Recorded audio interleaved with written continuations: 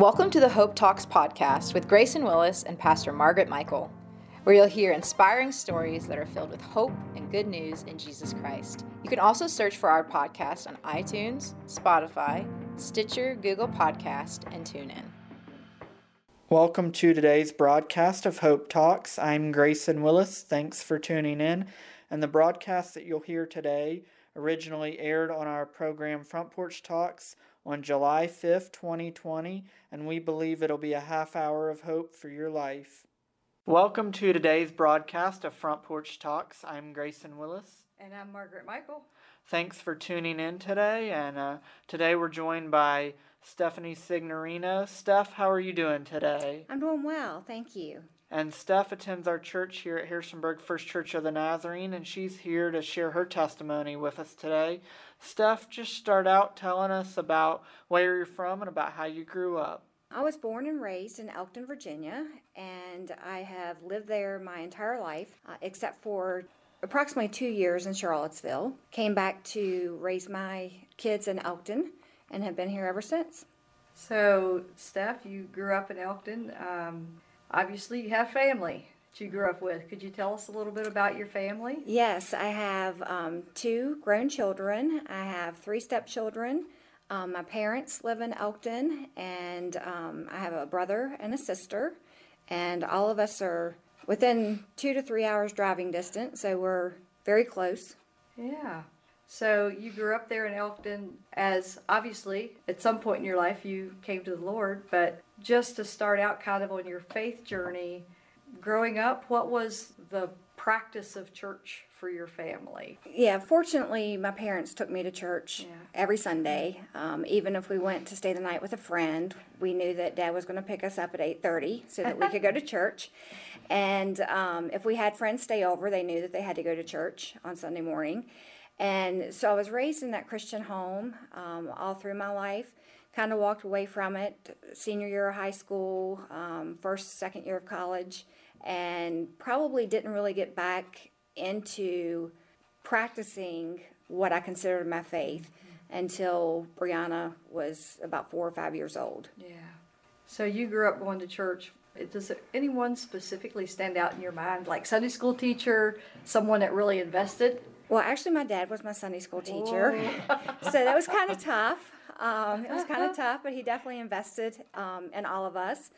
And I do remember a specific vacation Bible school where I was very young. I don't know how old I was, but I was very young. And I remember just listening to the Bible stories, and something clicked that these weren't just stories, that they were real.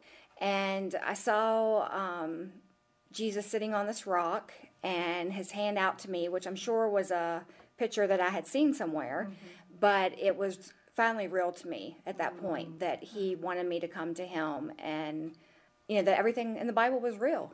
Yeah, that's a powerful picture. I'm just thinking of him sitting there saying to the disciples, "Let the little children come unto me." That's right. Wow, that's beautiful. Yeah, and that's the picture I have in my head of probably the first time that I really knew that he was real. Wow. And any other memories or things that stick out to you in your growing up years that really, looking back, had an impact? Obviously, going to church every Sunday and the Bible stories, as you mentioned, like you said, you realize, and that's really profound. That spoke out to me that they're not just stories, they actually happen. These are things that actually happen. They're real life stories. So anything else like that that has an impact on you in your faith journey that you can look back on? Yeah, there was another instance when I was probably somewhere between 10 and 12. I remember waking up one night and just being scared to death because I could not move my legs. I was in severe pain, and I just remember screaming for my mom and dad. And Dad came running down the hall, came in my bedroom, and started praying over me immediately and just declaring the blood of Jesus over me. And instantly, I was able to move my legs and stuff again.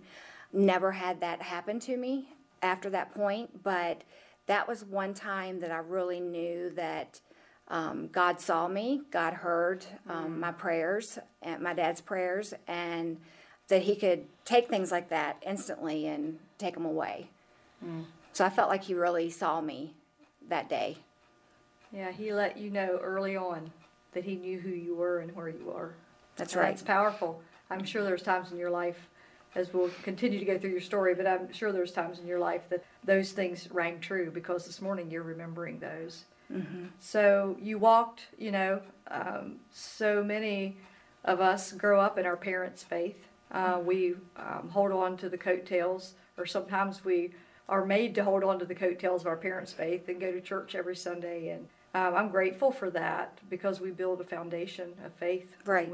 when our parents are faithful in that. God is faithful no matter what, but it really helps when you're out in the world and you've walked away from the Lord. If you have that foundation of faith, you have something to hold on to come back to very almost, it could be an immediate response because you know that you have that foundation of faith. It's just a turn Right. towards God. So do you want to tell us a little bit about that when you had Brianna? Right. So I had Brianna, and then I had Dakota, and I wanted to raise them in a Christian home, a Christian environment. So I started going back to church on a regular basis, and it probably wasn't till I started going through my divorce with Dakota's father that I really latched back on to God. And, I had the foundation, like you said, so I knew where to turn. I just did it finally again at that point. And in all reality, it's probably been the storms of my life that have caused me to latch back on so tightly. I had a diagnosis of a cyst in my spinal cord in 2000, and at that time, I had graduated JMU with my chemistry degree with 2 children, which was very difficult, and had the job that I thought I really, really wanted. And then I started having neurological problems, and they found out that I had a cyst in my spinal cord, and that the career path that I had chosen, I found out I was not going to be able to do anymore because of the neurotoxic chemicals. And so, I'd spent 6 long years getting this degree with 2 kids, and then to find out that, I'm not going to be able to have this job. The income from Merck was wonderful, so I knew that my income was going to decrease. And at this time, I was a single mom, and I just really had to come to terms with the fact that God was going to meet all my needs, and I did. I finally came to terms with that, got remarried, and then 11 years later went through another divorce. And all during this time, I was trying to raise my kids in a Christian home, Christian environment. And it was during that time when they were teenagers that they were somewhat unpleased with the church that we were going to, didn't have an active youth ministry. And so we went church shopping for about 2 months. And that's when we landed here, and the kids just absolutely loved it. First Sunday, said they wanted to come back. I loved it. So we kept coming back. And that's really when my journey really just started to blossom and grow. I had been active in the other church that I was attending, but the deep relationship was just beginning to take off, I would say. And so when I decided to have the surgery with my spinal cord, God just met me in a really profound way, because one neurosurgeon that I spoke to at UVA said that he would not touch me because the surgery was too risky, and that I was going to be paralyzed in 5 months anyway. But he wanted me to have those 5 months. So basically, I went and got a second opinion because I wasn't willing to accept that, and found another neurosurgeon at MCV, and he did agree with the first neurosurgeon that I would be paralyzed within 5 months if I did nothing, but that he was willing to take the chance of operating on me and could guarantee me that he would paralyze me from my chest down. And I said, "What do you mean you'll guarantee me that you will paralyze me from my chest down?" He said, "Well, I can guarantee that you'll have function of your arms." And I said, "Okay." It was a lot to take in. And I said, "What are the chances of me not being paralyzed at all?" And he said, "Well, realistically, no more than 25%. And so he had me come back to see him with my entire family, my kids, my parents, anybody who would be taking care of me after the surgery, whether I'd be paralyzed or not, to make a family decision. So we decided to go ahead and go through with the surgery. And during those weeks prior to surgery, the day before, God just really let me be a testimony to the surgeon, his entire teaching staff, all the residents and students, even the anesthesiologist. They couldn't believe that I actually understood what the risks were involved in this surgery, because they had never seen someone who wasn't hysterical, who wasn't just really scared to death that they were either going to die or be paralyzed. And so when the anesthesiologist called me the night before to see, if everything was okay, and I was coming in the next morning, I talked to him. I talked to him about the peace that I had. And he actually called my neurosurgeon and said, I don't think she understands really what the risks are tomorrow. I'm not sure that we should operate on her, because I'm not sure that she's basically of sound mind. And so my neurosurgeon called me then about 10 o'clock that night, before I was supposed to be at MCV at like 6 a.m., and just wanted to talk to me and make sure I really understood. And so I got to share with him about my faith, and that God had given me this peace, that I had never experienced it before, but it was the peace that transcends all understanding. And I knew what it was, and that I was fine. Whatever happened, happened. Now, God didn't tell me that I wasn't going to be paralyzed. He didn't tell me I wasn't going to die. But he did say, I'll take care of you, no matter what. And so, it was hard. My kids were 5 and 7, and I had just recently married. And so it was very difficult for me to accept this in my life, but there was no way of not accepting it. And so I just really begged God to take care of them. I wrote them a goodbye letter, which was very difficult. But I really didn't know what, if I would have speech, if I would make it through the surgery or anything. And so when I came out of surgery in the recovery room, my neurosurgeon had me move my fingers, and I was able to move my fingers, so he was excited about that. But then he asked me to move my toes, and it really took all the concentration that I had to move one toe. And he was a very small statured man, and he actually started jumping up and down in the recovery room that I could move my toe. And that's when it really hit me. I still had God's peace, but the realization that he really thought I was going to be paralyzed from my chest down. And so just that whole time, God just showed himself in mighty, mighty ways. And fast forward 20 years, that was in 2000, so 20 years now, I can walk, I have full function of my body. There was a long process of recovery for about a year and a half, but praise God, I'm here and able to do things and serve him and do what he's called me to do. Wow. So you've had some pretty big moments in your life where you've had to trust God. We all do. You've had some pretty big ones. Any others that you want to share? Yeah, some of them have just been fairly recent, 2.5 years ago. Like I said, I had been married and divorced twice, made lots of bad choices in my life, and finally married a Christian man who just loved the Lord and felt like things were going very well. He had healed both of us from a lot of baggage and was continuing to heal us and bring us together closer as a couple. And we were talking one day, 2 years ago in January, and my husband dropped dead. And it was devastating. Yeah. And we had been called into ministry together. We knew that we had taken a trip to New York together to go to Bill Wilson's ministry, and I knew God had placed a call on my life to do that.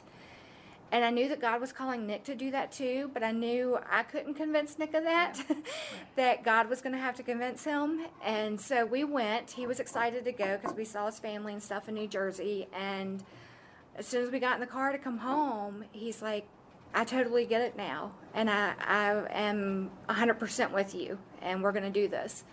And so when he passed away, I really questioned God of why would you put this call in our life and then take him?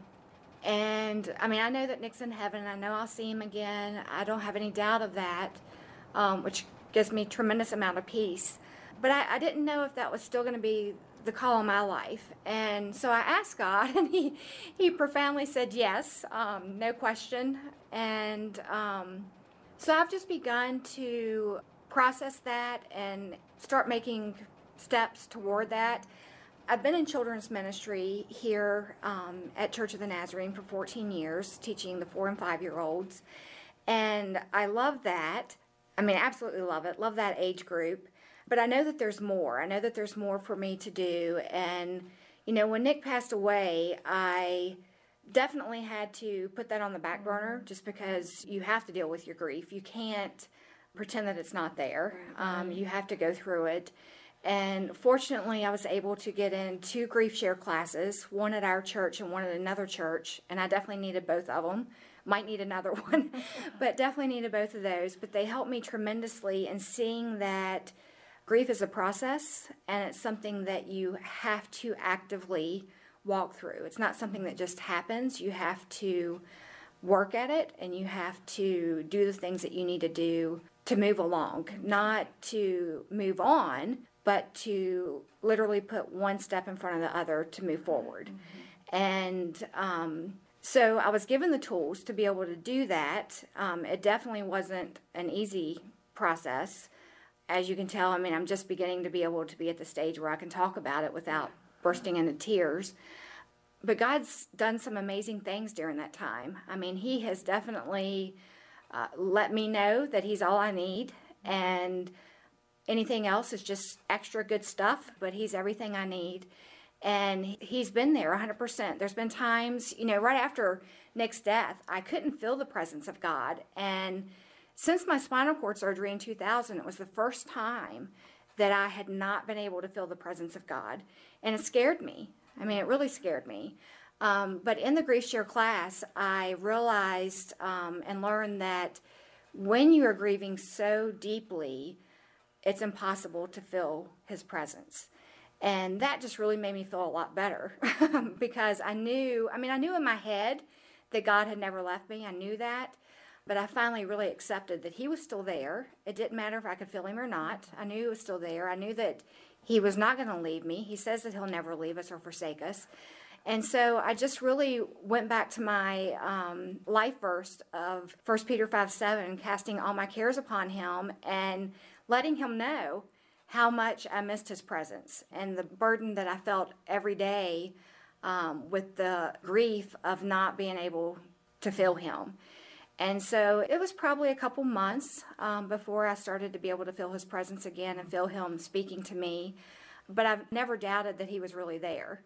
I mean, I knew that. And that's one thing I really want to encourage people with. If you build that foundation and you have that foundation to go back to and you know the promises of God, no matter what happens to you, you can withstand it with God because he's not going to leave you. Right.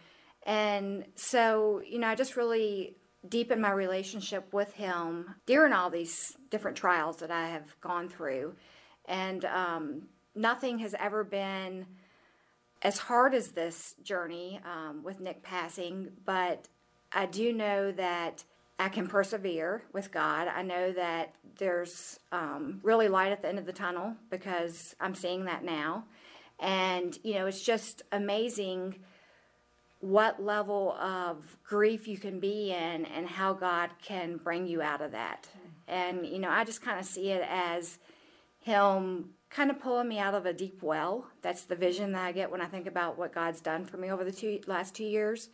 And it's not something where he just like jerked you up, you know, it's a process, but he's steadily bringing you out of it. Yeah, I remember that day at RMH, and to see where you were that day of Nick's passing to where you are today is a miracle of God. It is, definitely. That you can sit here and talk about this and have joy for your future. Mm-hmm.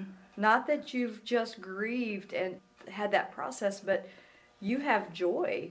Peace that passes all understanding has obviously come back in to your life. And one scripture that comes to my mind when Moses asked God to see him face to face, and God told him he couldn't have that. He couldn't see him face to face, but after he passed by, that he could see him from behind. And it just reminds me, we look back and you may not have felt the presence of God, but I think you weren't at a distance from him. He had you in the palm of his hand, like he was the footprints in the sand type. That's right. He had you in those moments so overwhelmingly close that you couldn't see him. Right. But it's only when we get through those hard times and we look back and go, wait a minute, God was there. Absolutely. He was very much there. So thank you. Yeah, he was definitely there. And one other thing I wanted to share was that, the call that God put on my life, it's coming to fruition. I've been teaching Tiny Town for 14 years. And how old are Tiny Town children? 4 and 5. For those listening? 4 and 5 years old. And I absolutely love it. I enjoy it. They're such a blessing. But with the new campus that's going to be opening in February of next year in East Rockingham, I have accepted the Director of Children's Ministry there. And so I'm super excited about that. I really feel like God is just opening doors. I was offered a job in Elkton where I was working at JMU before. So I was offered a job in Elkton where I can literally work my own hours. And he's just providing a way, step by step, of things to foster this call on my life, working with the kids. That's so exciting. Well, Steph, thank you for sharing that with us, and thank you for being vulnerable, just sharing all the many storms and many things that the Lord has brought you through. A ton of good advice that you've given, especially dealing with Nick's passing, talking about dealing with your grief. Admitting that it's there, not just shoving it aside, but really dealing with it. And then also, as children of God and as Christ followers, just holding on to his promises and knowing that, like you said, with him, we can go through anything. Through his power, he will help us get through whatever it is in life that we go through. And also, thank you for sharing about the call that he put on your life and how that's coming to fruition. And we certainly continue to pray that he guides and directs and in those steps, and for the East Rock campus and those that are involved in that. And so, Steph, if you would like to share more about what he's doing in your life right now and just how he's continuing to work, just any other maybe advice that you'd like. You've already given some advice, but other advice that you'd like to give to people that are going through a hard time or have been through storms or lost loved ones, things like that you've shared. Yes, I think all of the storms that we have are opportunities to grow closer to God.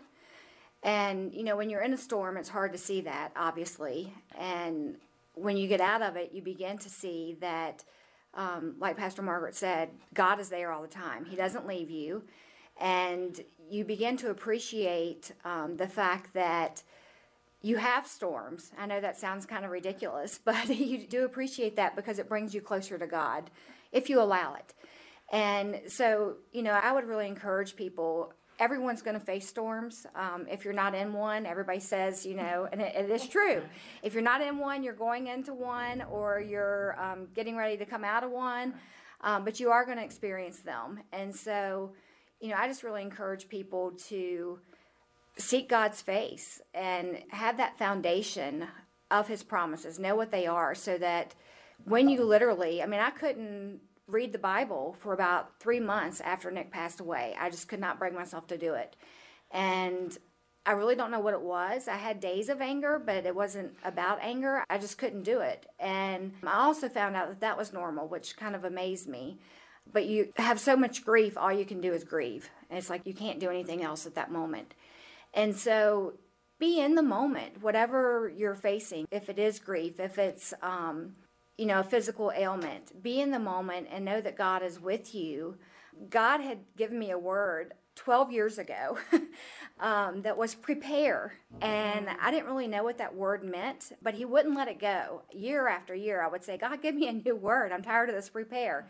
But it was constant, just prepare. And it was just that one word. And I thought it was preparing for children's ministry because I knew that that's what God had called me to do, even back then.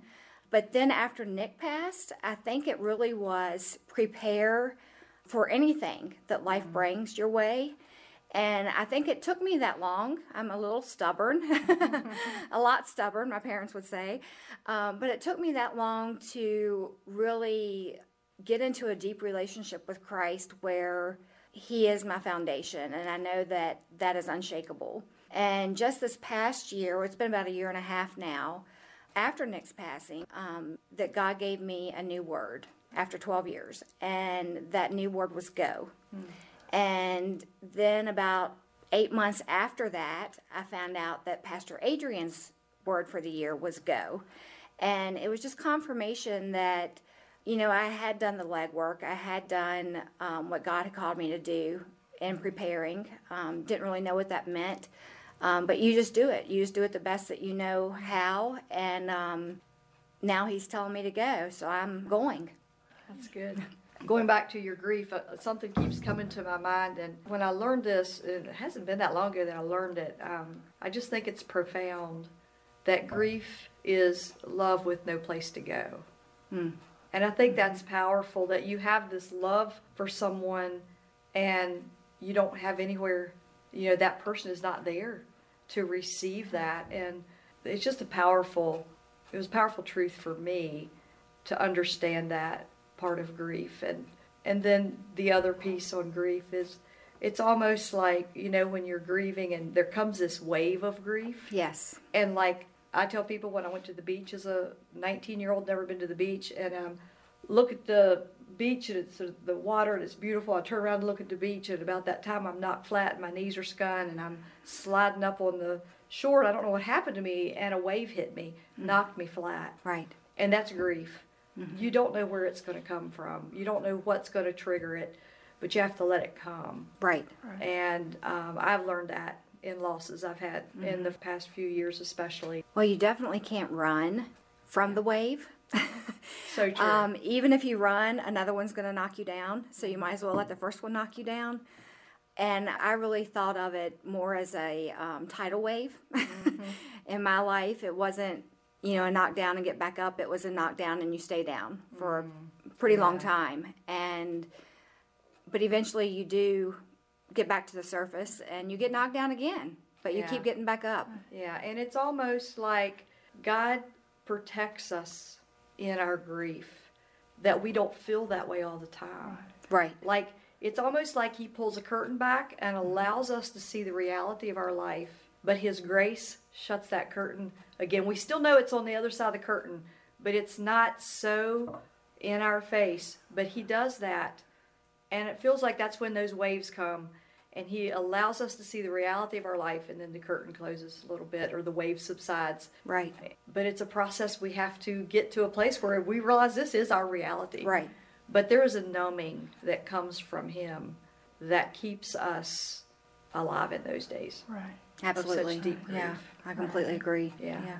Well, Steph, thank you for joining us today, and thank you for sharing your testimony with us and for being vulnerable. Just anything else in closing that you would like to share with us that you haven't mentioned already, or any other, you've shared a lot of encouragement, but any other words of encouragement, either of those two things that you would like to share? I would just like to reiterate that God is the good news. If you're looking for good news in your life, He is the good news. And I really appreciate you all giving me the opportunity to share my testimony and my story. It's not super pretty, but it's my testimony.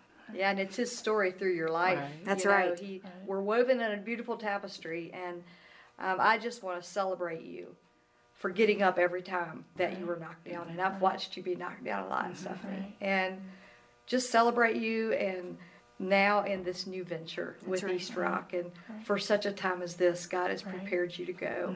And we celebrate with you today. Thank you. Yeah. Stephanie, thank you for joining us on Front Porch Talks. It's been a pleasure to have you. Thank you for listening to today's broadcast of Front Porch Talks. We pray that Steph Signorino's testimony has been a half hour of hope for your life and also good news. May God bless.